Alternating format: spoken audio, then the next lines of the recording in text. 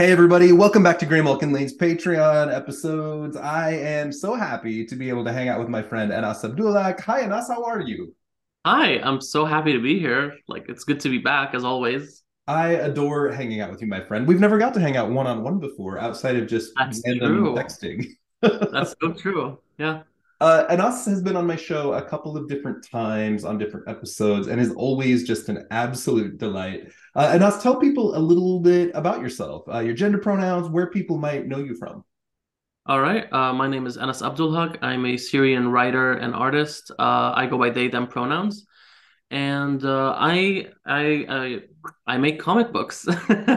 Essentially very sad comic books that also incorporate poetry. You may know me from Etheris, which just came out from SourcePoint Press on March 22nd. So, it's still very fresh. Hoping well, you can still get a copy, I guess, if you ask your local comic book shop. And yeah, that's basically it. I have a lot of stuff cooking up that NDAs and stuff that I can't talk about, but it's all very exciting. So I'm hoping you'll be able to see my name around a lot. I hope so. I hope we see it around lots of places and in escalating bigger projects consistently because you are wonderful. I've really enjoyed getting to know you as a person. I know you have done podcasting yourself at times, and you're one of many creators who you work the day job so that you can do what you love Yep, and hope that yep. you succeed. So to see your name start getting out there on different books and to be known. You have a unique and wonderful voice and a unique and wonderful way of storytelling. Tell people a little bit about your. I mean, you just talked about sad stories with poetry, but it's more than that. You put out very spiritual, deep thinking, metaphysical. You got to pay like really close attention to the art and the way it makes you feel. I love your writing. Tell us a little bit about your style and your format when you're putting things up. Well, so far, like the most of the stuff that I've been putting out has been really inspired by poetry, by Arabic poetry to be precise. Arabic poetry has such a melodic way to it and a rhyme and rhythm that flows really nicely. And it's something that I don't really find this kind of anything similar to in English. So what I wanted to do when I started writing poetry was incorporate that kind of style into my writing in English. And I felt like it was powerful. It connected, it resonated with a lot of people.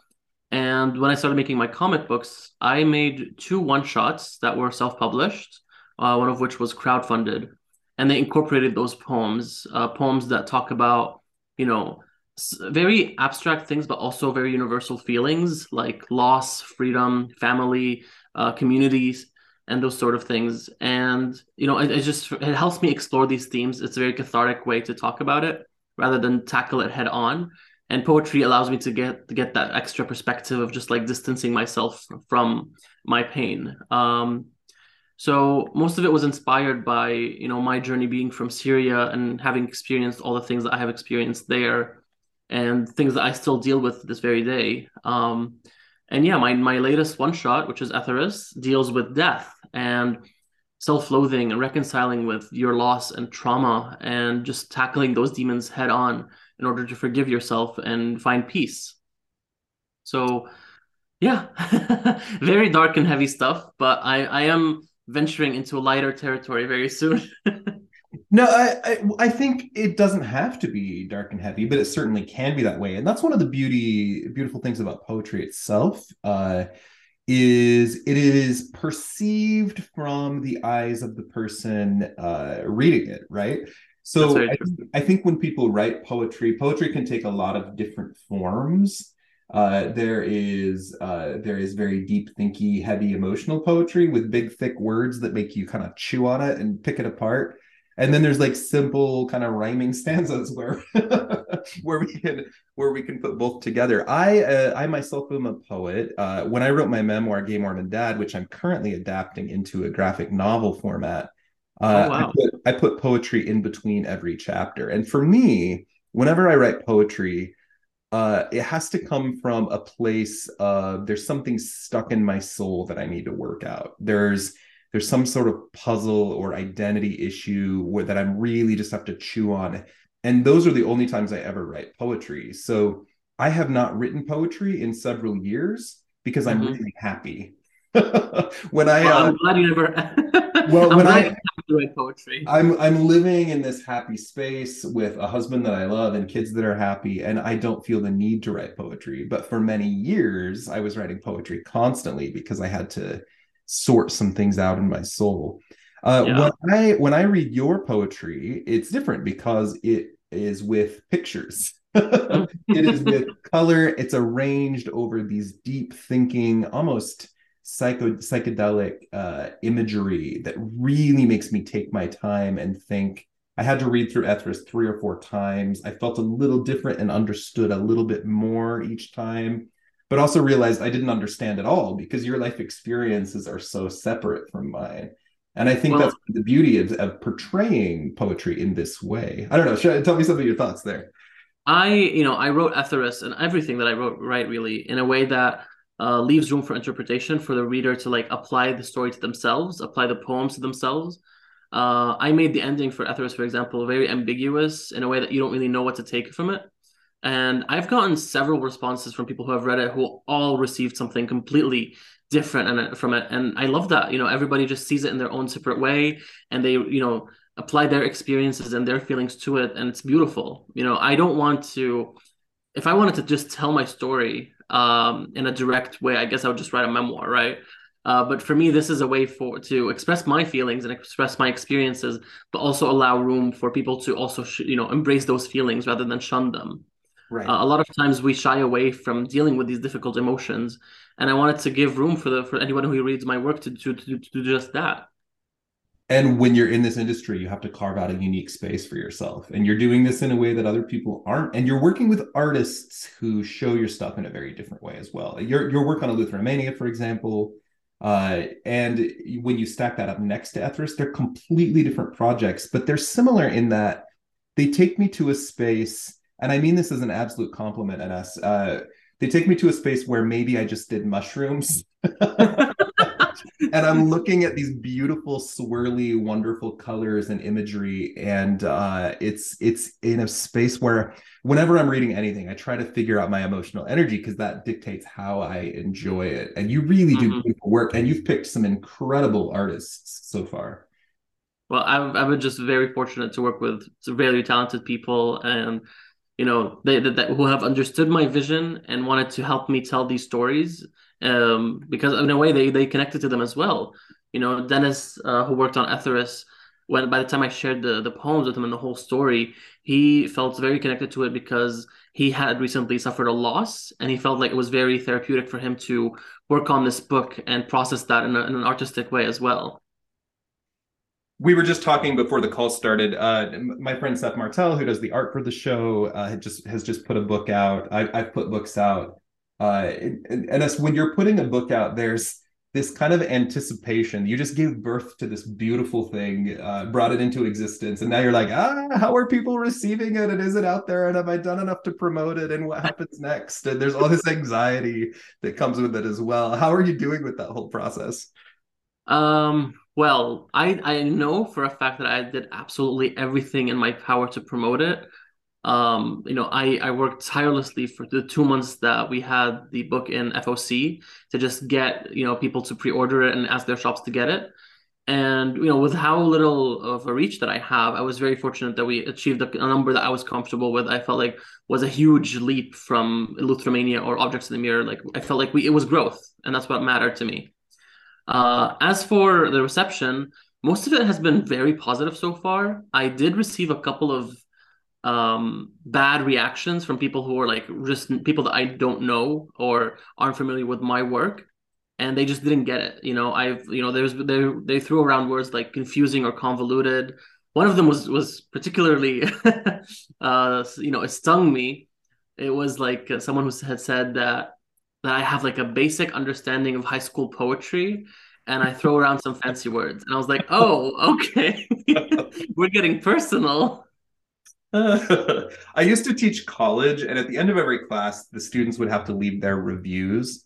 And I remember Mhm. one particular semester, I had 30 students, and literally 29 of the reviews were like A plus, best instructor I've ever had, amazing. And the 30th review was like Chad isn't fit to teach 5-year-olds. He was Ooh. ridiculous and he treated us like babies, and I hate him. And I was like, geez. See, and it's always those that stick with you more than the positive ones. That's the only. I mean, it didn't bother me. I found it more amusing. But yeah, we people. That's what I say about poetry a little while ago. Is people perceive things in very different ways based on where they are coming from in their lives. It's Exactly. And well, a lot of those people I who read Etheris, they probably just picked it up for the cover alone because it's gorgeous, and they had no idea what they were walking into. sure. So I feel like there's a lot you need to preface before jumping into Etheris because it's not a breezy read, and it's not one that you just pick up and read it in 5 minutes and put it down. Right, right. It's a beautiful book, and I'm thrilled to hear you have more work lined up. I love hearing that, and I can't wait to see what you have coming out, man. I'm grateful to call you a friend, and I'm also a big fan. So Oh, keep it up. I'm looking forward to those announcements. right back at you. I can't wait to see your graphic novel come to life. I think it's going to be a very, unique read because of your experiences. And I've always been intrigued by the Mormon life, the Mormonism and in general as a society more so than a religion, and how because it's a lot of it feels similar to what I experienced growing up in Islam. The strict Yeah, rules, yeah. these things like that. So I'm interested to see your take on your experience and how it's going to unfold as a graphic novel. I have a number of creative ventures out there over the last 15 years. My Marvel work, I've actually published a graphic novel before. It's called The Mushroom Murders, which I love, and The I'm one really that was proud of it. adapted to a stage play. Of Yes, course, yeah, I it was an opera. And then I wrote my memoir a little while back. It's called Gay Mormon Dad. And it's told in two parts. The odd chapters start at my birth, and the even chapters start at my coming out. Oh And wow. they both kind of move forward chronologically. It's interspersed by poems, and there's weird themes in the story, kind of from birth to rebirth. The one life is very entrenched in this kind of very closed off conservative belief system that made me hate myself, and the other one's learning to love myself by leaving that but still claiming the parts of my identity that matter to me. I'm actually really proud of it, and we were just talking about when you put poems with pictures, it changes things. So I've got an artist working on the book, and the images starting to come in, and it's fascinating to see my life story interpreted by someone else's visual experiences, if that Oh makes sense. yeah. It's a really fascinating thing. This project is obviously very personal to me, but I'm excited to see what happens. The Mushroom Murders I thought would take me a year to publish, and it took me 4. So as I'm talking about this, I have no idea how long it's going to be before this book comes out, but I'm really excited. Comics is the slowest industry I've ever been a part of. Like I've dabbled in a lot of things, and nothing is as slow as comics. It's just because it's a lot of moving pieces, and everybody has to take their time to really like put their work in, right? Comics takes Everest. a while. The one that kicked my ass even more was I made a documentary, and that Oh, one, geez, that one was so long. It took so long. But uh, what were you saying about Ethris? Etheris, we began production on it like officially. I hired Dennis and we started working on the art in January of 2022, and it just came out. So it was over a year long of just waiting and biding my time, chewing my nails until the book was ready. Well, oftentimes when you get a production company who's offering money and hires the artists, it moves pretty quickly, but even then it can move slow. But when you're funding it yourself, when you're Yeah, paying an artist, when you're tossing out pitches to companies, and the artists often have day jobs just like we do, and of it course. takes time. Yeah, it's not a quick path for most people. That's very Well, I love sharing creatively with other people who are creative. So this is fun, but let's delve into our episode for today. I've got yes, a please. long list of characters that I want to cover on this Patreon channel. Again, the focus is characters that don't often get the attention. And it's kind of like I'm writing a handbook entry, but we're doing it with with voices and friends, which is fun. And us and I were tossing some ideas back and forth, and you very enthusiastically landed on the character Alpha, the ultimate mutant. Tell me, I know you got to read his whole history at this point, which is not very much, but tell me what appealed to you about this particular character. I've always been drawn to obscure villains that turn good in a sense, and I felt like that was Alpha's arc in a way, in his very short appearances, and reading his Defenders issues, I felt very connected to him. I really like the character. I think there's a lot to explore there. And I'm saying this right now. If I ever get to do like a Marvel book with some cosmic characters, I am bringing him back. Like I need to see where the story goes, where this character goes. I think there's lots of room for exploration because the more he uses his powers, the more he evolves, and I would love to see where that takes him. He has been off in space with his boyfriend, the futurist, for decades. We'll talk Well, we I think that's a perfect story, to be honest, alone. Yes. Yeah, we'll talk about that in a little while. So Alpha was created in 1974 by Len Wein, and the initial artist on the book was Sal Buscema. This is a time at Marvel where there was a lot of creative talent happening. They were bringing in new voices. Editorial control was loosening a little bit. We see a lot of crazy stories coming out of this time. We're getting into the era of Adam Warlock and Howard the Duck. Like things started getting pretty wild at Marvel. And Len Wein created Wolverine in this same year. We're getting ready to come up on Giant Size Wow. X-Men #1. So like it's just a time where things are really shifting around. And we're going to get here on my podcast. In the next several months, we're covering X-Men: The Hidden Years. But then we're going to be in this like early 70s creative boom era where like Beast turns blue and Magneto does a bunch of crazy shit. Like it's an era of X-Men history that I think a lot of people aren't very aware of. Mm. Do you have any comments on Marvel in the early 70s? Some of my favorite characters debuted in the 70s. Like I believe Hellcat became a part of Marvel in the 70s. Patsy Mhm. Walker. Yes, uh-huh. Yeah, and like they did Moon Knight and Werewolf by Night in the 70s as well. So I think as you said, it's a creative boom, and I'm excited to see how the X-Men evolve in the 70s because while I've read a good chunk of the 60s comics, because growing up that was all I had access to, I did skim around a lot in the 70s because it was just too much for me, and then I landed on the 90s and I continued from there. Sure. Before Giant Size X-Men #1, the X-Men were occupying a space where they were guest stars able to be used in other titles. None of them Hmm. had any featured space.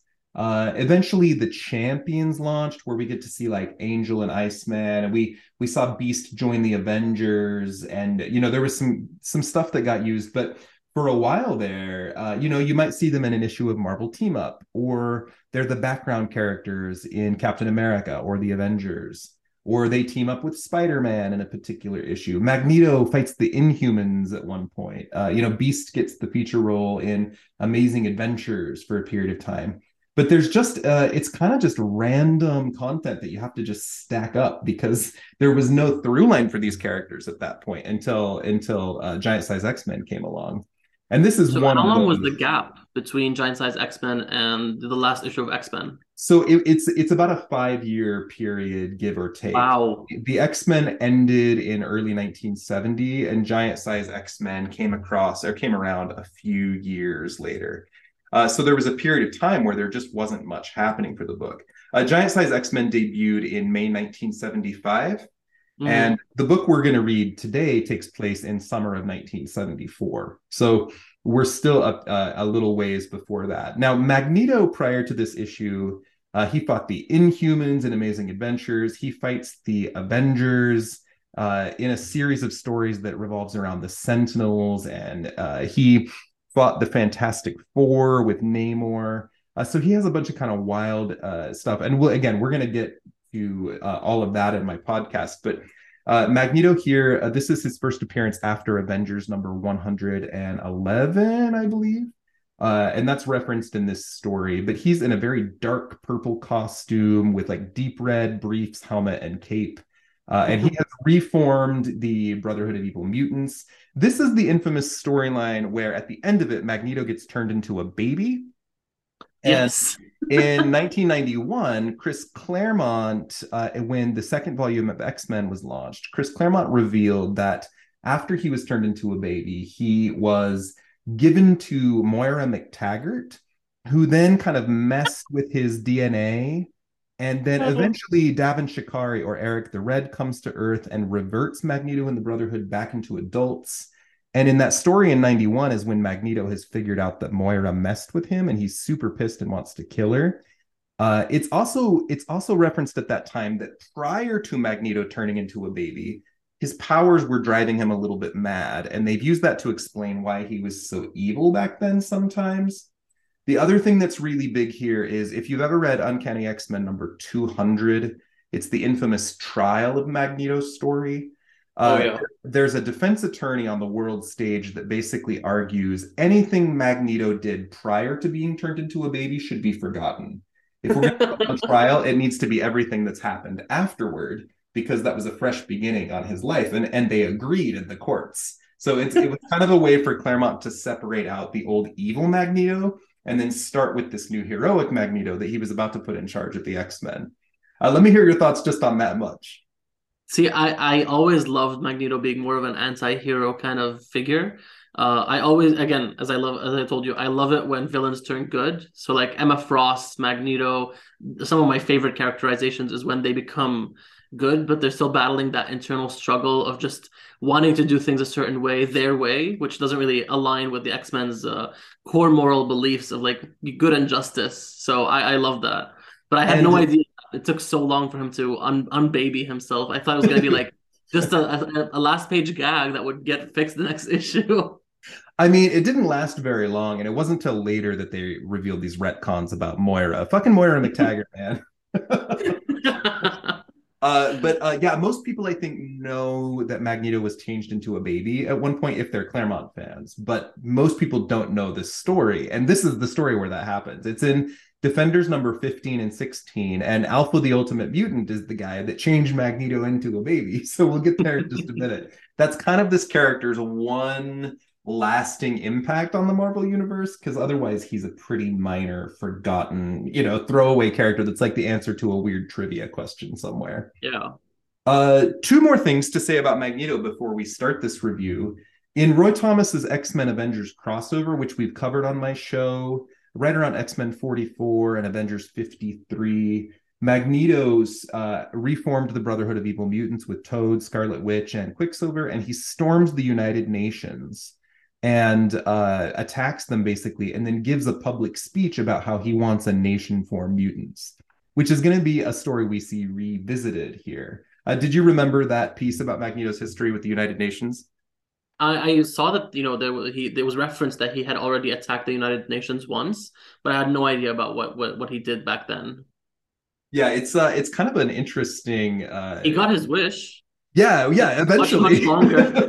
Well, with Genosha and Asteroid Utopia and M. Asteroid M, yeah. But this is an era where he seems obsessed with two things. Number one, creating a homeland for mutants. And this is years before Chris Claremont made him the concentration camp survivor, and years Hmm. before we know kind of the Israel connections that Claremont put on this character.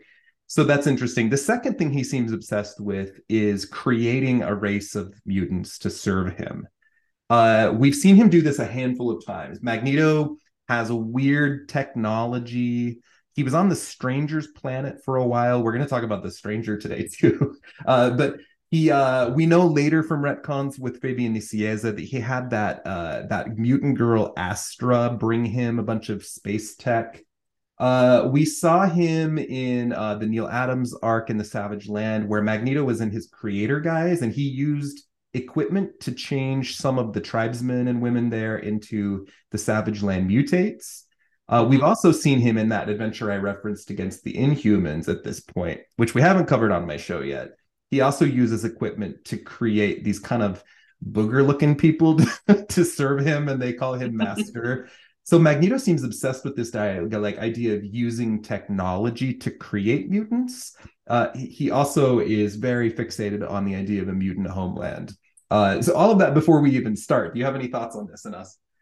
I have a theory regarding the devices that appear in this issue, But yeah, which let's I will. let's start there. Yeah. Okay, so he found if the devices were not moved, he found buried devices deep underground in a hole in New Mexico, right? And they It references it as the Carlsbad Caverns, I believe. So yes. okay, so they look very futuristic, and honestly, to me, they look very eternal. No? Kind of. We actually have reference to where these come from. Uh, Legion. it's revealed in like a later handbook entry. It's not part of the story that we read today. We had writers Okay. that really wanted to like tie in all the holes.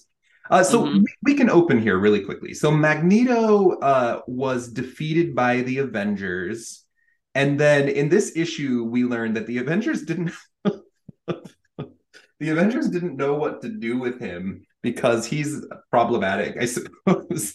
And he was placed in an energy sphere, and they locked him basically underneath the earth, in an area where like the forces would just hold him in place. Yeah. Uh, and what a terrible fate to give someone. We're gonna put you in this like lava prison in an energy bubble, and just keep you there. And apparently, according to him, he was trapped there for months until a comet called Kahutek. And by the way, the comet Kahutek, it's spelled Kohoutek. That's a real comet. It passed Oh, by the wow. sun. It passed by the sun in 1973, which would have been super topical when this was written. Oh, But wow. the comet Kahutek freed Magneto from this prison because it shifted the magnetic forces of the world. He then dug through the earth with magnesis and wound up in a cavern where he finds a large stash of ancient equipment. Quote, he says, a cavern containing the ruptured remnants of a civilization that was ancient when Homo sapiens were still living under rocks. He says, I found machines there so alien in concept, in design, that even my mind almost reeled at the sight of them. And I found libraries, books written in a language that was surely never of this earth. See, For a time, I stayed in the cavern, deciphering the language, studying the books, until I discovered a secret so spectacular I could not bear to keep it only to myself. So, what were you going to say? that sounds a lot like Eternal to me. It does. Marvel has a number of crazy races: the Eternals, the Celestials, which is the technology that Apocalypse always uses. Yep. There's also the Deviants. Are you familiar with the Deviants or Of the course, I'm Lemurians? a huge Eternals fan, and the reason why I said, I want this to be Eternal is because if it is Eternal, then we would be witnessing the first, now if anyone who's read AXE would be aware that mutants are technically Eternals or Deviants in a sense. Yes, So I yes. think this could be one of the first appearances of mutation as a deviation of the genetics. Absolutely. Connected to the deviants as well are sometimes the Atlanteans and sometimes the Inhumans. So Hmm. there's a super villain that's not often used. He fights Thor, he fights Quasar. His name is Maelstrom. If That you're sounds familiar with that familiar. character, he debuted in Marvel 2-in-1, number 71. Maelstrom is half deviant and half inhuman, and he's Ooh. obsessed with conquering both races. So Hmm. there's a reference later in the official handbook of the Marvel Universe Deluxe Edition, number 7, in the Magneto entry that says the equipment he found in this Defenders issue was actually left there by Maelstrom. Okay, but that would make Maelstrom like what, thousands of years old? Yeah, Maelstrom's super old. He's connected to like the ancient myths of like Erishkigal and a bunch of stuff. That's a character for another time. He's complicated. Okay. But in that, this is deviant machinery because Maelstrom is half deviant. Is there Ereshkigal in the Marvel Universe? Yes, there is. What? Ereshkigal is a Syrian goddess. I did know that. Yes, we've never talked And about like and like spoiler alert, she's literally one of the main characters in my new comic book. Oh, that's amazing. Like what a weird coincidence.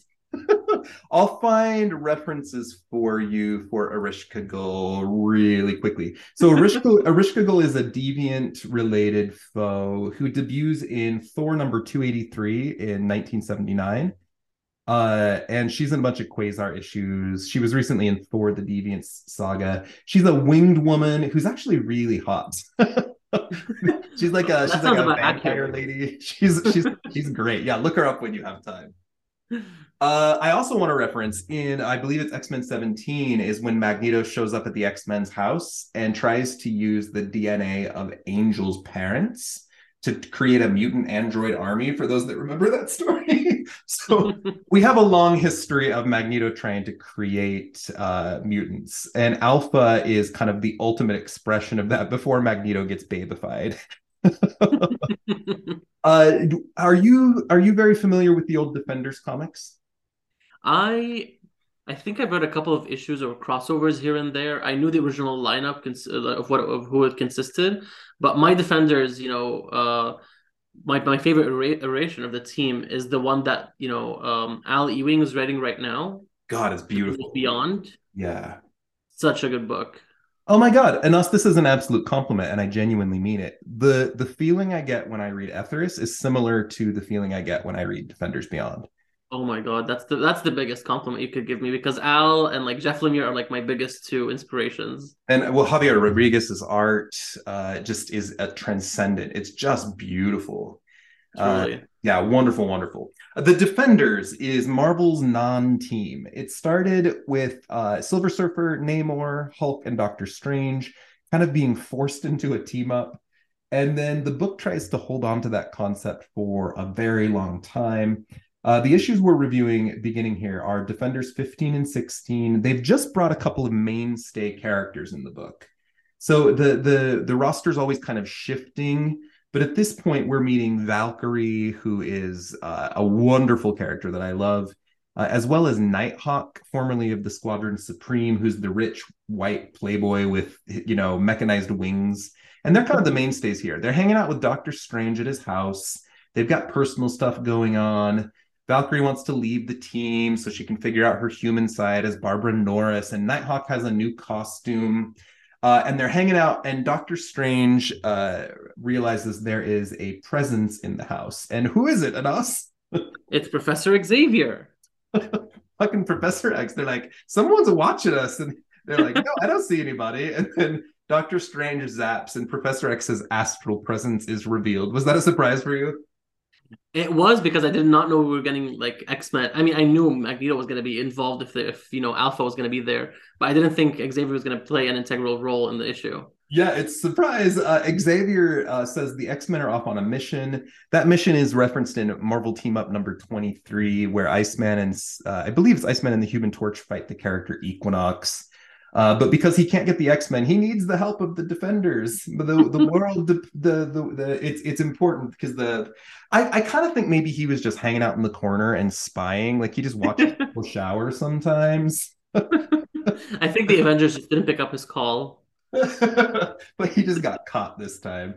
And they agree to go help them. So Doctor Strange, Valkyrie, and Nighthawk are off to help. And Doctor Strange astrally summons Hulk. This is my favorite Hulk. It's the dumb Hulk who calls people funny names and is just like a little kid that throws tantrums. And if you give him attention or a lollipop, he's nice. But if you don't pay attention, he'll fucking smash your face in. I love the Defenders Hulk a lot. These characters are really fun together. Do you have thoughts on these early pages? Honestly, I enjoyed them a lot. I love the inclusion of like the cauldron of the cosmos. That's something we haven't seen in Doctor Strange's lore for a while, and I thought it was a very unique Yes. concept. I like Valkyrie's characterization a lot. Like she is very much leaning into her human side in this issue, which will come into later into play with Hulk, saving them from the caves. But I love the characterization of her. I love Metal Bra Valkyrie. If I ever do a Valkyrie episode on this channel, it will be for sure be with Sarah Century because I know she loves Valkyrie as much as I do. Okay, so they arrive in the Carlsbad Caverns and they are attacked by a giant one-eyed red monster, but it turns out it's actually an illusion from Mastermind. Hmm. Are you a Mastermind fan in us? Um, I wouldn't say he's my favorite member of the Brotherhood, honestly, but he's passable. He's definitely creepy. Magneto has reformed the Brotherhood of Evil Mutants. Tell us about this roster. So we have the Blob, of course, and Mastermind, and hold on a second, I forgot his name. Was it Unus? Unis the Or Untouchable, yep. yes, yes. So it's a very small roster this time around, not as big as the no usual suspects. And Um, it's also Lorelei. Laura, yes, Lorelei, which she's a Thor villain, isn't she? No, no, that is so the sister of the Enchantress is Lorelei. This is a different Okay. character. This is a character. Demanda Martini and I have done a whole Patreon episode on Lorelei. This is a character who was created by Magneto in the as part of the Savage Land mutates. and she Oh, has come back, and her power is to sing, and men listen to her. Basically, that's but that sounds a lot like the Enchantress's sister, though. a little. Yeah, I've actually profiled both characters. They're pretty different. The other Lorelai is like a magic user and like an Asgardian. This character is a swamp woman who sings. Okay, you know what? I think what I know what I'm remembering. I'm remembering an episode of Agents of Shield when they include a Lorelai who was basically like a siren and she sings and hypnotizes men. The name Lorelei comes from an ancient German myth about a Hmm. woman who sits on the rocks and distracts people, and then they crash. So that name being used makes a lot of sense Yeah, for anyone probably. that has that power set. So the X-Men, or excuse me, Xavier and the Defenders are super distracted by this illusion, and then Magneto just comes out and fucking zaps them once, and then they're like unconscious. He's like, "Ha! It's the Brotherhood of Evil Mutants." Now, Eunice, Blob, and Mastermind here are together here. They formed this version of the Brotherhood of Evil Mutants with just the three of them, and fought the Beast in the Amazing Adventures series. So this is their first time after that. We also see them together in X-Men: The Hidden Years when John Byrne uses these characters as the Brotherhood. Hmm. So it's a short-lived version of the Brotherhood, especially because they get turned into babies at the end of this. But we have seen this team in other places without Magneto and Lorelei as part of it. It's weird seeing Magneto without Toad. Toad kicked Magneto out of a ship and said, "Fuck you," and they haven't worked together ever since. What? So once the defenders are captured, Magneto puts them in this little prison. And us, if you have the issue there, will you read us his speech to them? All right. He says, you needn't waste your time attempting to free yourselves, you misdirected fools. I assure you, the magnetic field surrounding you is strong enough to restrain even the rampaging Hulk. And Magneto is very rarely wrong, which is if, ironic. if I do say so myself. Granted, you and others of your oh so noble ilk have often thwarted my carefully laid plans, but this time I assure you I cannot fail. This time, we mutants will take our rightful place at the forefront of international affairs. For when the sleeper behind me at last awakens, we mutants will rule your precious world. So Magneto has found this old equipment. He found a book. He translated it. He gathered a team, and now I presume he has used some sort of mutant DNA, and there's this deviant machine, and he's basically growing a giant naked man in it. He's like, maybe it's like sinister cloning tech, or like someone getting aged very quickly, but he thinks he's creating the ultimate mutant here. Yes. And then we get the backstory after that. He monologues for a long time about how he found these caves and escaped from the Avengers. And then Magneto says, "I'm growing my own mutant, the ultimate mutant." And the heroes are able to escape their trap because Xavier focuses all of their thoughts and uses it to like alter the electrical energy of the machine. And the narration bubbles here are actually really funny. He's like, Xavier is able to help everyone who can think, except for the Hulk, because he's so fucking stupid. It's this random little slide at Hulk. And so they have escaped. Alpha is growing in the vat. And now we get the Defenders versus Brotherhood fight. Classic villain standoff where you get one person fighting someone from the opposite team. What were your thoughts on this little battle? I mean, I thought it was just hilarious that they would pair off the Hulk with the Blob because they're just so it's like immovable force meets immovable object. Tell us about that fight. It's actually cute. Well, Hulk, tries to again lunge at the Blob, and he says, he calls him a flabby man. Rude. So Hulk will smash flabby man and make you shut up. And of course, Hulk is not successful because his, Blob's body can absorb the impact of anything, even a haymaker like you've got. And then he just walks him across the face and, defeats him in a very quick manner. But on the next page, Hulk learns how to defeat the Blob. How does he do it?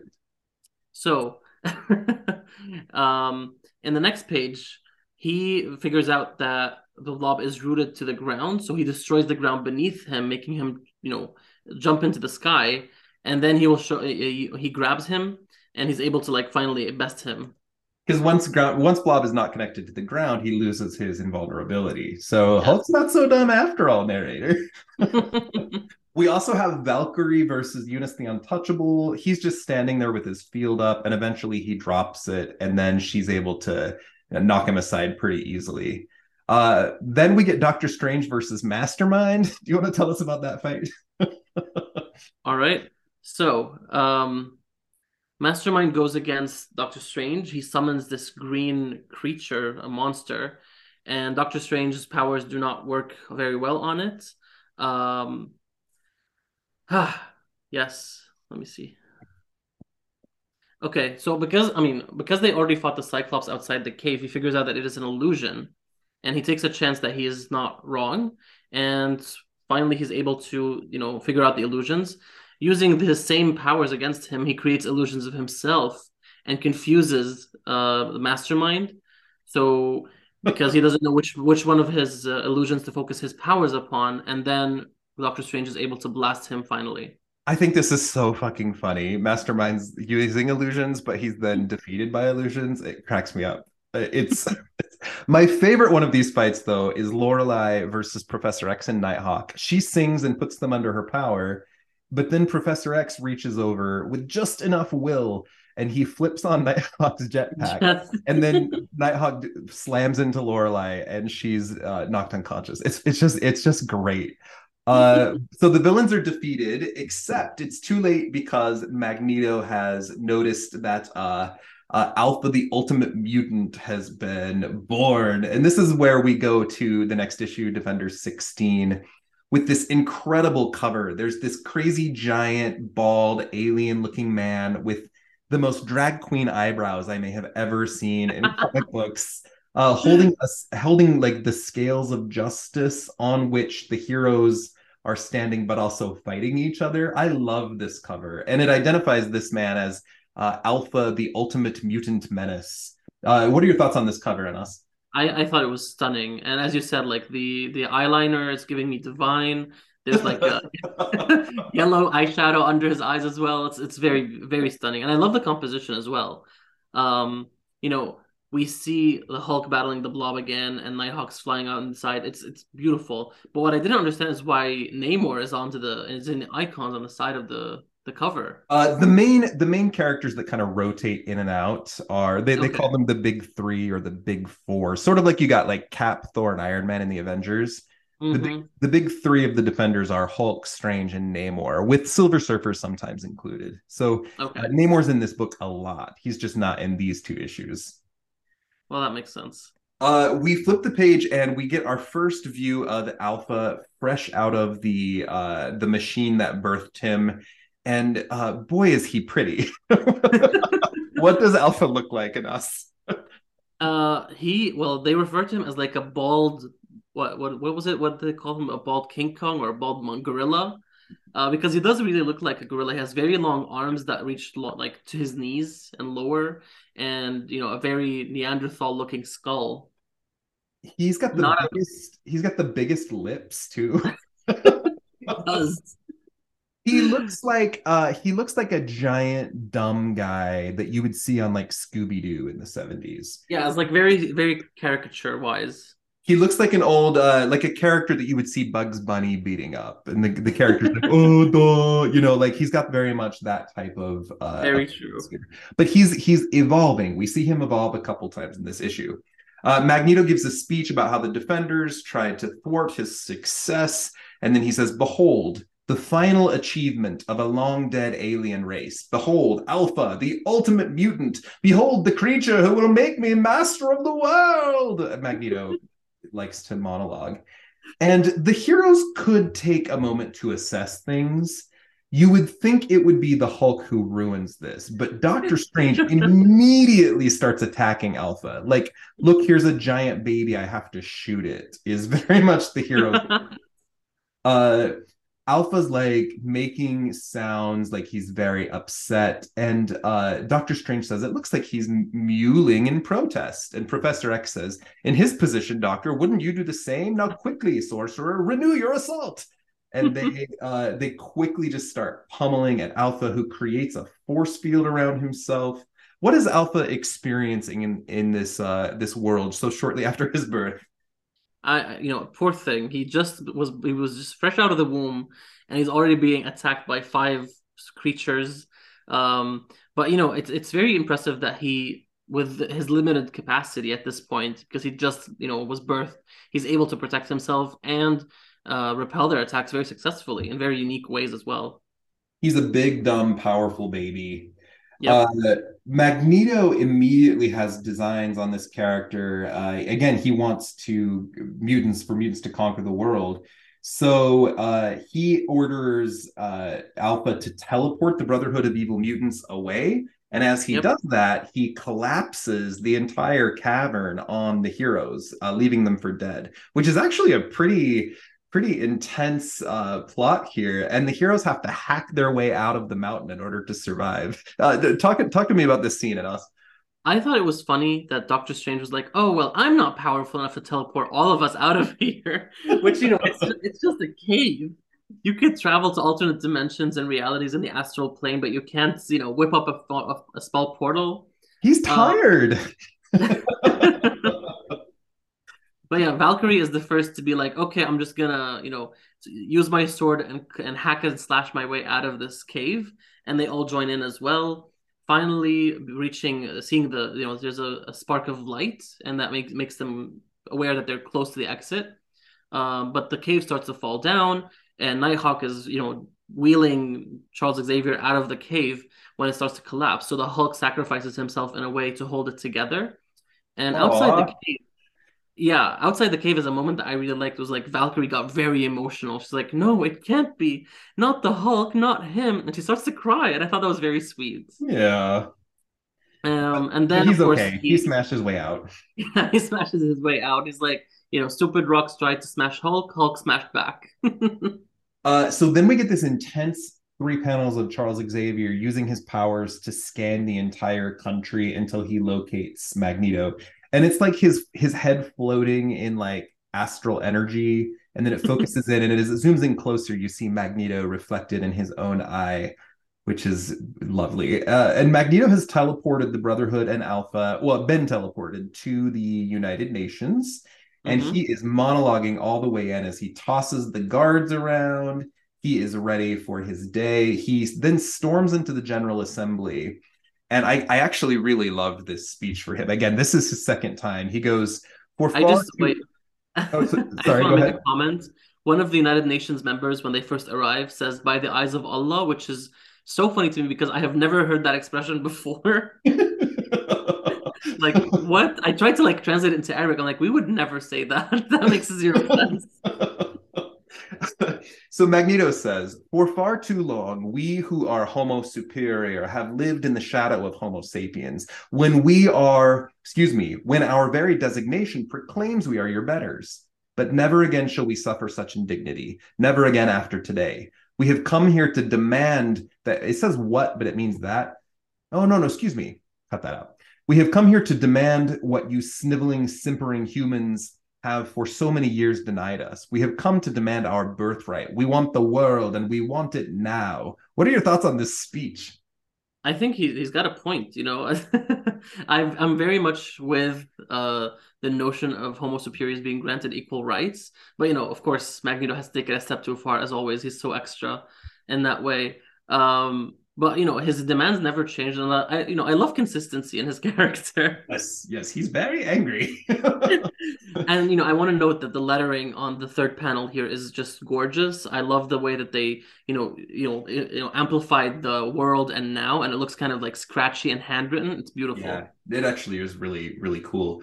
Magneto orders Alpha, whose powers are increasing, and you slowly see him starting to settle into a more human-looking form. He's not so dumb now. Yeah, Uh, and he starts to actually make out words. yeah, and you're seeing him evolve as the issue goes. Basically, he has Alpha tear the entire United Nations off of the ground and then levitate it up into the air a half mile. So this character is extraordinarily powerful. It's got a Yeah. very like Nate Gray energy to him in that way, like unrestrained power. He's also capable of kind of rudimentary speech now. He's Hmm. help you, Alpha helps you. So he's learning about his world and still kind of following Magneto's orders as the defenders arrive. And they have to fly up to this building in the sky in order to fight the heroes. And it's really cute, actually. Doctor Strange, Valkyrie can go on her flying horse, Nighthawk can fly. So Doctor Strange has his amulet carrying the Hulk and Professor X in a bubble as they fly across the country, which just cracks me up because they flew all the way from New Mexico to New York like that. And it just makes me laugh. And it looks like, the Hulk is just wheeling Professor Xavier around, which is, again, very funny because he apparently has zero self-control. Right. And they're in a glowing bubble in the sky, like just hanging out. It cracks me up. So once they arrive, Magneto orders Alpha to destroy them. And Alpha's like, destroy them? Why? And Magneto says, you gargantuan dolt, because your master has commanded it. That's why. And so what does Alpha do? So Alpha summons like these rock statues that kind of look like, well, really they don't look like anything. They look like versions of him before he evolved in a way. Sure. Uh, so these rock men, they're made of concrete that was from the land that they elevated into the ground, and the Avengers have to defenders have to fight them off. Of course, the Hulk makes quick way of them, and Valkyrie helps out, of course. So does Nighthawk and Doctor Strange. And once they have made, they made off with them, they enter into the United Nations building. And Magneto is pissed. They're back again. And he orders Alpha once again to obliterate them. Yes, Alpha and says, Alpha says, Alpha no, here, Magneto. yeah, sorry, Alpha here looks a lot like Charles Xavier with the Yes. eyebrows. It's like a shirtless Xavier. Yes. But Alpha says, no, Magneto, I will not take another's life. Why should I? He's evolving very quickly. And Magneto says, unless you do this, I will destroy you. Do I make myself clear? And then the heroes are running at them. And Alpha is starting to apologize for having to fight back against them. He turns the Hulk into stone and says, forgive me. But Magneto says, you are evil, and evil must not be permitted to go unchecked. And then he defeats the other heroes. Do you want to talk about how he defeats Nighthawk and Valkyrie? So he basically turns Nighthawk and makes him start spinning around in a way that he can't see anymore, and he's blacking out. Which, this panel is really gorgeous. The way that they visualized it, I like it a lot. It's like a spiral in a sense. As for Valkyrie, he turns her legs into putty. She's like, ah! And then his head is growing. He's evolving into, again, he looks like Xavier a lot for a minute, but like with a giant head. It kind of reminds me of, there was a really huge headed Xavier that fought, was it like Dazzler's team of Extreme X-Men? There was like, he kind of looks like the leader from the Hulk, like with the He giant does. him, but it looks like Xavier with a giant head. That's Yeah. what this character looks like. And Xavier challenges Alpha to question things a little bit. Like Magneto told you that we're evil, but justice can seem evil when described by someone evil. So I challenge you to look back at Magneto. And Alpha's like, oh, this is intriguing. And I perceive sincerity in your words. There is duplicity here. So this giant image then of Alpha with the scales. This is a beautiful page, and it gave me some Ethros energy, if I'm honest. Tell me about this page. I love it. It's a stunning page. It's very 1970s cosmic Marvel style. It gives me, Jim Starlin vibes. Alpha is, in space, kind of. He's grabbing the scales of justice, and on each side there is the Brotherhood of Evil Mutants and the Defenders, and behind him there's like this levitating giant, blown up version of his head, and he begins weighing the worth of one life against another, the group against the other, until he reaches his judgment. I'm actually going to read this. The ultimate mutant turns then, peering somberly at the opposing groups of gaudily costumed forms before him, his deep set eyes burning through their flesh, cutting cleanly to their very souls. And he reads those souls as one might read a ledger, studying the credits and debits of the life each has inscribed there. weighing the worth of one life against another life, the worth of one group against the other group until judgment is reached. I actually think that's so great. It's beautiful. And what did he decide? Well, of course, he decides that Magneto is lying and he's a bad person. Which they finally realize that Mastermind realizes that he's going to turn against them and asks Magneto to handle it. And Magneto, of course, says, "Of course, I lied to you, but I did it for your own good because you were born an emotional infant and you couldn't be expected to understand the reasons for our actions or the vicious persecution that led to them." Which again, he has got a point. Yeah. Again, especially knowing the history Claremont attached to this character. Yes, basically. Keep reading Magneto's next bubble there. Okay, regardless of the deception, Alpha, you are still a mutant just like me. You must stand with us, with the others of your kind. It's the only hope we have. And Alpha Which, responds, "But you are wrong, Magneto. I am not of your kind. I am not just like you. You and your companions are little more than a band of selfish children, arrogant, untrustworthy, determined to take what you desire rather than earn it. And like children, you must be made to learn from such mistakes, for you must not be permitted to continue your mad quest for power." Holy shit! Alpha just read Magneto for filth. I love this idea of he has evolved past this now and he understands, even though it's a very truncated adolescence. I think you and I have stories of believing one thing about society after our birth and learning to untangle those things that's and for leave them sure. behind. I think that's a huge part of our stories. And weirdly, there's some resonance here for Alpha as he has gone through this in a very short period of time. What are your thoughts there? I love his growth. I love that he was able to look past what he was made for, basically, and stand against what he believes to be wrong. And I think it's a beautiful evolution. That's why I was like very intrigued by his character because I did not expect a villain to be introduced in this manner. Like this was his first appearance, technically. He was set up to be this ultimate menace, but he quickly realized what kind of person he wants to be, and he, evolved beyond that. There's an element to this story of as well of like Magneto finding the magic lamp, rubbing it, making a wish, but then it ends up biting him in the ass in the end, right? Like we have a lot of those kind of stories where he wished for supremacy and now he's literally been reduced to infancy. There's a poetic nature to these two issues that I really enjoy there as well. That's Uh, true. Alpha turns back to the defenders and he says, "It's over, humans. Magneto and his followers will trouble you no longer. I deeply apologize if my actions this day have inconvenienced you." And Strange says, "We accept your apology, but I can't speak for the United Nations." And he says, I understand fully, but there is no need for the innocent to suffer. Permit me to make amends." And he puts the United Nations back where it came from. It is done. Everything is as it was before our arrival. And the memory of these past few hours has been erased from the minds of men. So only the heroes are left to remember this event at all, or that Alpha even exists. He Mm. says, "Nothing is the worse for our having been here." They said, "What are you going to do now?" And he says, "I have given that matter much thought, Doctor Strange, and I have made my decision at last. With each discharge of power, my evolution has progressed with incredible alacrity until I have become far more than your fellow Homo sapiens could begin to comprehend. There's no longer any place for me upon this pale green planet. Perhaps there never was. Thus, I go to seek my destiny elsewhere, for the universe is vast, and I have more than enough, and I have more than enough time. But some night, humans, when you look to the star-flecked heavens, I pray you think of me." Uh, tell us about Alpha's appearance as he ends here, and what are your thoughts on this character's journey?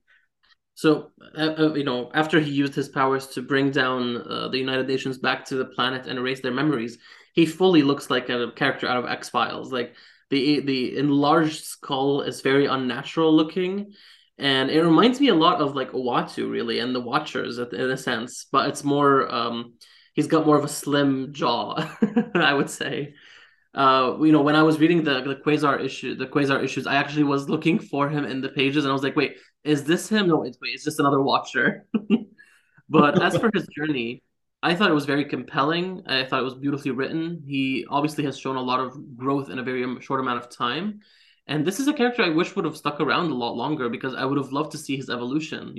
There's so many directions you could go with this character. If he is, for example, in space, was forced to use his powers a lot or expend his abilities and evolve, the question could be asked, what would he evolve to at the end? Where could this go?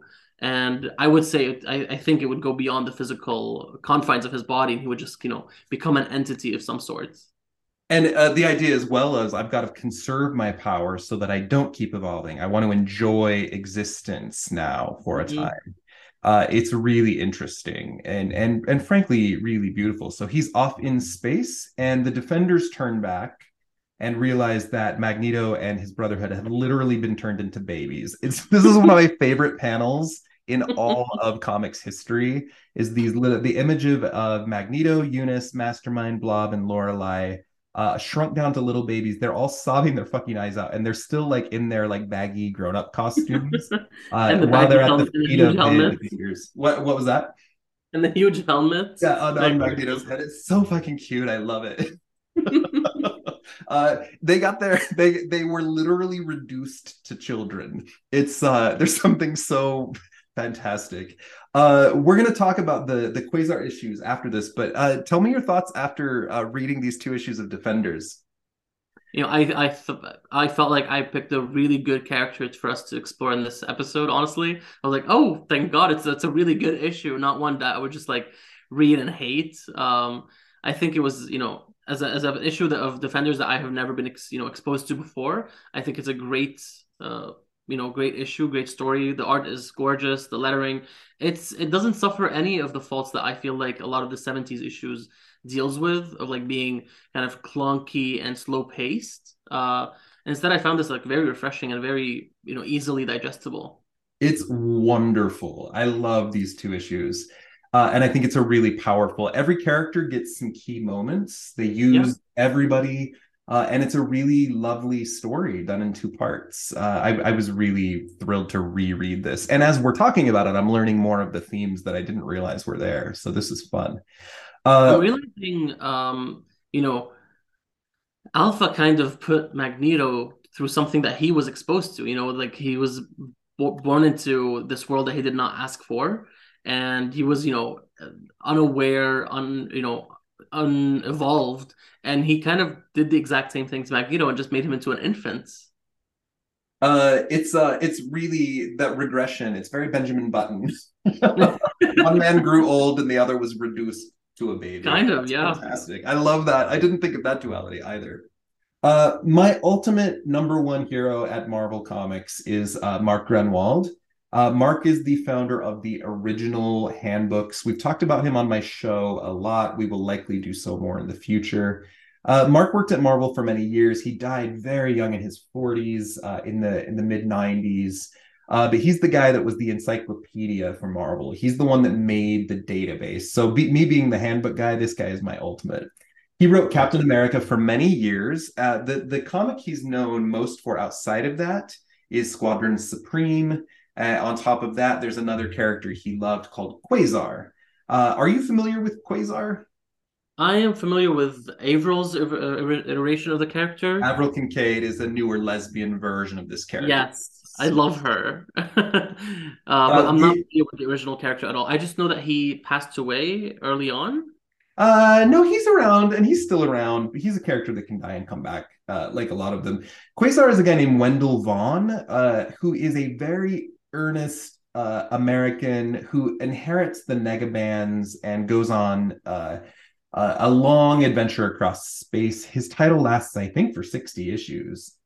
He's been a member of Wow. the Avengers. He's also part of some cosmic stories sometimes. He has cosmic awareness, which is like a general omnipotence about the universe. And he serves as a cosmic power for different beings sometimes. He's a really interesting character, and he goes through some interesting trials.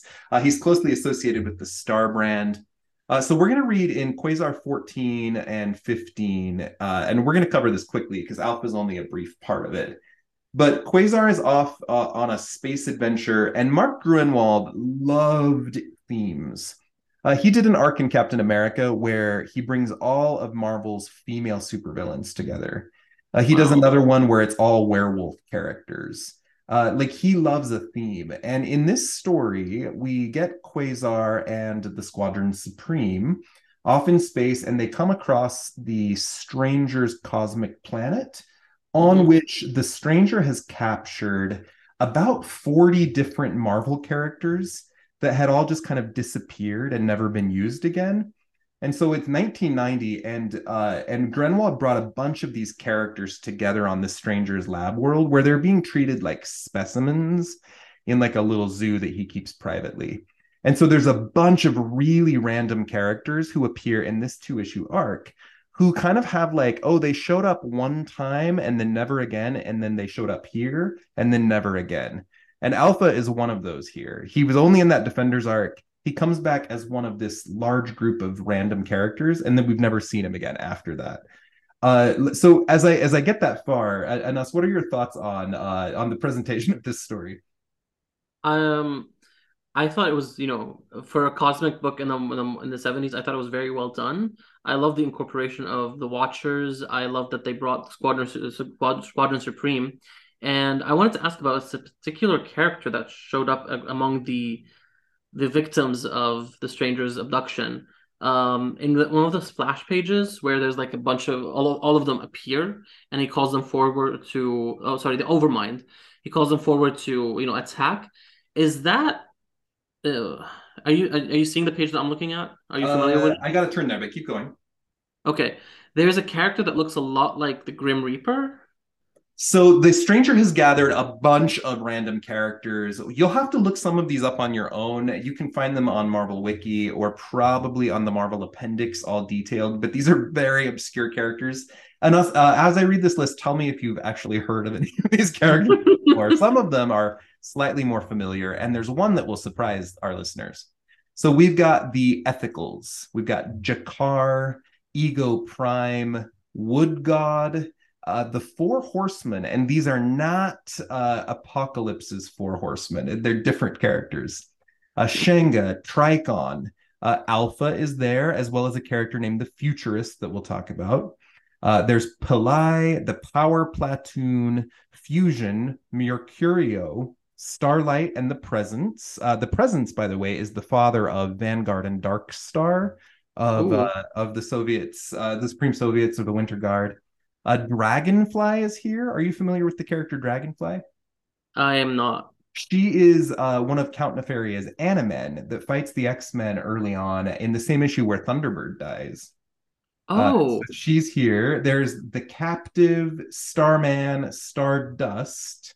I'm the By Beast, who is a great villain. We also have Rocket Raccoon here. that Uh, was shocking to me. yeah, as well as Jack of Hearts. And the big one that is here that will surprise people is Krakoa. At the end of Giant Size X-Men #1, Krakoa gets tossed into space by Polaris, and the Stranger found him. Wow. So Okay. what are your thoughts on this crazy list? It's a wild list. Out of the all everyone that you mentioned, I only recognize Krakoa, of course, and Rocket and Alpha. The rest of them can't. Some of their designs look familiar to me, but I can't place them really. Rocket Raccoon prior to this had shown up in the Hulk, where he gets tossed into a bunch of dimensions and he meets these like cartoon characters. So this is before our current interpretation of Rocket. This is back in his like Saturday morning cartoon era. Oh, okay. Before the wildly violent and cussing all the time Rocket. Yes, that comes later during the Annihilation event, which is a while in the future. Okay, so in these issues, we basically only get a little bit. Oh, we've got to talk about the Stranger. Are you familiar with the Stranger? Again, first encounter. Stranger is a cosmic Marvel villain. He's basically like a 10-foot tall old man in space. He first shows up in X-Men #11, and he's the guy that disbanded the Brotherhood of Evil Mutants the first time. He turned Mastermind into stone, and he took Magneto and Toad back with him to his home planet. Do you remember that at all? I do not. That's so weird. Yeah, it's part of the original Brotherhood storylines. It's a Stan and Jack character. He's I've also definitely read that issue, but I just can't remember. Yeah, he's an old man in a suit, basically. It's funny. He's also the major villain in several different key storylines, and he's integrally connected to the X-Men at times. Hmm. Maybe the most famous story is Fabian Nicieza's X-Men Forever, where he's the villain there, and he has designs for like mutant DNA, and he's a character that shows up quite often. He's a big character, and I'll give him some more attention on my show in the future. But he's a cosmic level villain who debuts in X-Men, and then he shows up here as the guy collecting all the specimens. Any thoughts on that? It's very interesting. I'm gonna have to look him up more because I do like his design a lot, and I would love to learn more about this character. Yeah, he. A lot of people confuse him with the Collector, who's a little more well known. But yeah, he's a bizarre villain. Ultimately, all we need to know. Well, do you want to tell us what happens with Alpha and his friend, the Futurist here? Um, it was a very short appearance, really. Yeah, they're They like are in two panels.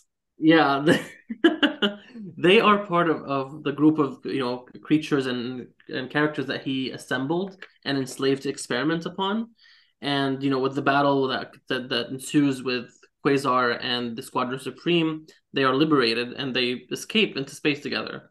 Yeah, that's really all that happens. They choose not to get involved in the conflict.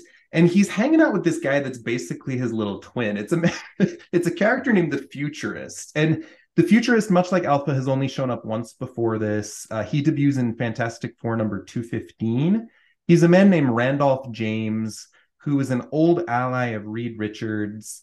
And the short version of this story is he gets wounded and tosses himself into an evolution accelerator in order to save his own life and ends up Hmm. as this like cosmic being with an elongated forehead and like golden robes.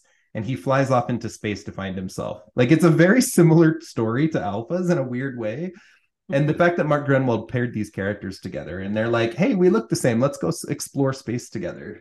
And they're obviously very fond of each other because the futurist refers to him as my dear Alpha. Do you know like certain gay men are only attracted to other gay men that look like them? Yeah, they're called boyfriend twins. That's the term. These two are boyfriend twins. They're like, oh my God, we understand each other. We both have giant brains and we look the same. Let's go fly off and be space boyfriends together. Space boyfriend twins adventures. I would read That's that. and that is Alpha. That's that. I mean, we don't need to talk more about the Quasar story, although there are some fun moments in it, and I hope the Krakoa connection surprises people. But yeah, now Alpha and the Futurist have not shown up in 33 years, and we just assume that he's off with his space boyfriend having adventures, just waiting to run into Wiccan and Hulkling one day. I honestly, I'm a huge fan of this character now, and I'm gonna be fighting. I'm gonna be begging some X-Men writers to bring them back. Yeah, there's something very magical about this character who could be so stupid, but I really am genuinely kind of charged up about him after we've talked about him for this time. Same. He's so cute. As we're wrapping up, Enos, do you have any final thoughts on Alpha, the Ultimate Mutant? Uh, I don't know. I think, it's shocking to me that there are so many characters that have been obscured for so long that we have, the casual Marvel reader may not have encountered before. And it's nice to find gems like this, and I'm like wanting to dig more and find more of these characters that I could just connect to and like so much. But I feel bad that they haven't gotten their spotlight in a more significant way in current times. Two things. Well, one thing, when I'm doing these characters on this channel and delving in on characters like Grotesque or Kukul Khan or just, these random, the Changeling, like I leave every one of these episodes thinking about the potential of these characters. But I'm also surprised at the deep connections they have to X-Men lore. So with Alpha, who literally has appeared 4 times, we found a Krakoa connection and a Stranger connection. But on the Hmm. Earth, this story, he's the guy that turned Magneto into the baby. His Yeah. connection to the deviant technology. I think he has a kinship with Professor X in a weird way here. He's also connected to the other characters that he babified, right? There's some connections here that would be really interesting if he were brought back in like a Cy Spurrier comic book. Like Yes. I think it would just be just a fabulous exploration of him. He could have like if given enough spotlight and given enough of opportunity, I think he would make a great council member. Oh, fantastic. It would be weird to see him elevated to that level. God. That would be a very prominent position for him. And just like pops up from space, is like, "Hey, I'm here. Hey, Krakoa, nice to meet, nice to see you again." Hey, Krakoa, remember that time we were in space together? I'm going to rule this island now.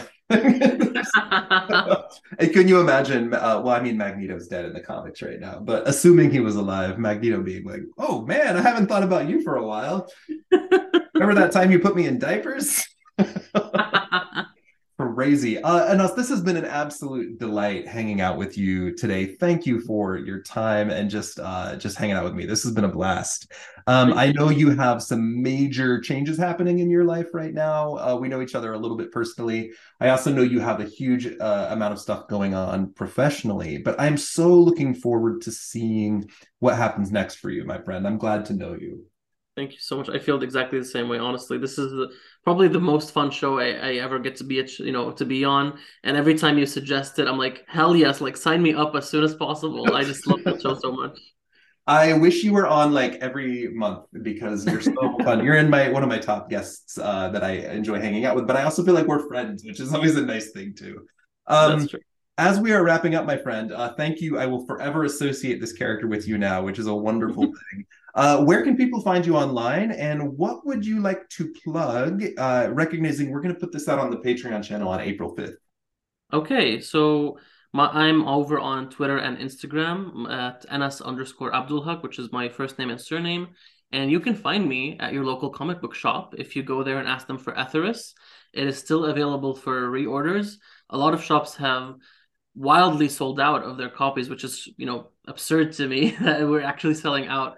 But if you go to your local comic book shop and ask them to reorder, there's still a chance of getting a second printing of Etheris. So please make sure to do that. I hope you like it. We put a lot of heart and soul into this book, and it means so much to me. And yeah, thank you.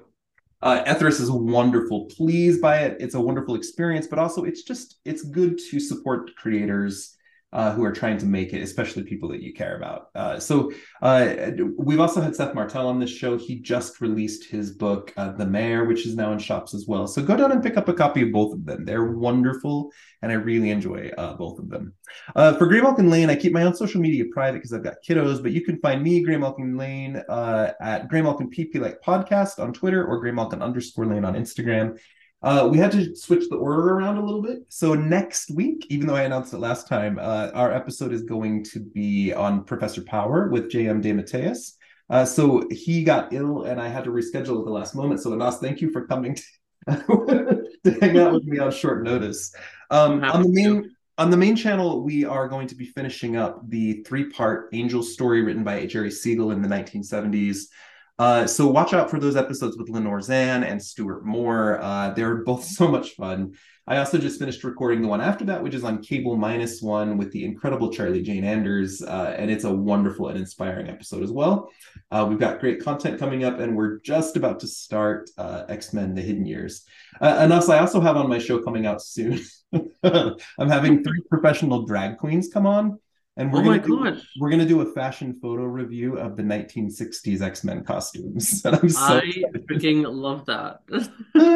I can't wait. We're getting ready to record, and I just put together the whole costume gallery. And God, are there some bad costumes? So it'll be everything from the green dress to the original black and yellows to Toad's court jester costume and everything in between. It's going to be Oh fun. God. That one is a boot, not a toot at all.